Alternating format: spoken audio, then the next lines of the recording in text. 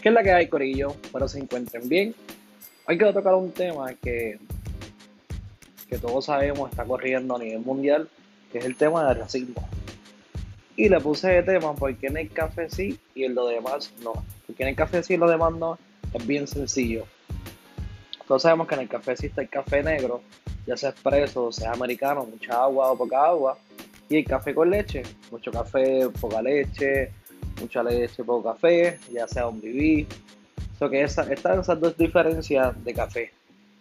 Y yo entiendo que, por lo menos a mí, yo tengo amistades que les gusta negro, tengo amistades que les gusta con leche, y yo no tengo ningún problema en eso. Y ellos tampoco tienen ningún problema en que a mí me guste de otra forma. ¿A qué voy con esa diferencia?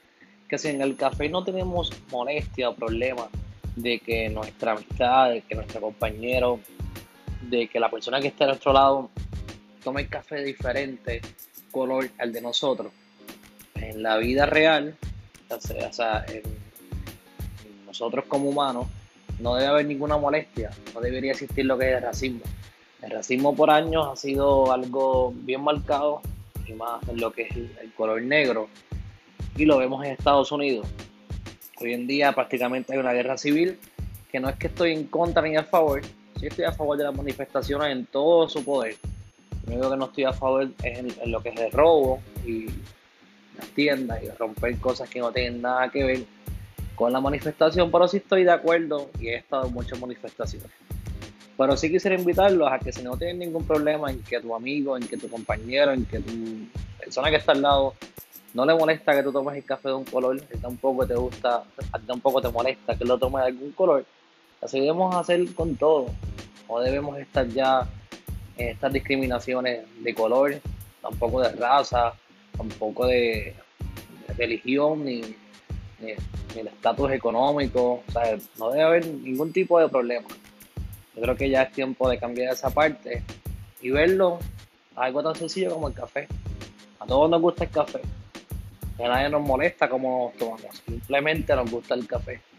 Simplemente somos humanos de diferentes colores y no debe haber ningún problema entre colores ni nada por el estilo. Así que los invito a que cambien esa forma de pensar, porque para evitar las cosas grandes se empieza por lo pequeño. En el mundo del machismo lo vemos como el micromachismo, que muchas veces lo tenemos y no nos damos ni cuenta. Pues también existe lo que es el microracismo, que muchos lo tenemos y a veces lo vemos como relajo, que a lo mejor para ti o para mí no, es un relajo, pero el que te está escuchando a lo mejor lo ve de otra forma y piensa que eres racista o provocas en él que sea racista. O sea, hay que cuidarnos de eso, no solamente de que es un pequeño relajo, que el que te puede estar escuchando puede estar pensando de forma diferente.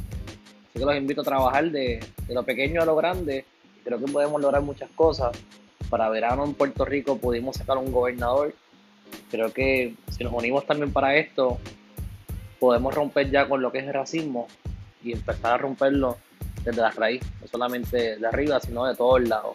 Así como otros temas que están corriendo, que es el tema de la pedofilia, otros temas que son realmente horribles y asquerosos, pero tenemos que romperlos y quise darle este ejemplo, que porque en el café sí lo demás no, espero haya sido de beneficio, ya que es algo bien importante que nos está rompiendo como humanos y es algo que debemos tocar súper rápido. Así que bien pendiente a Barista Sin Filtro Podcast, suave.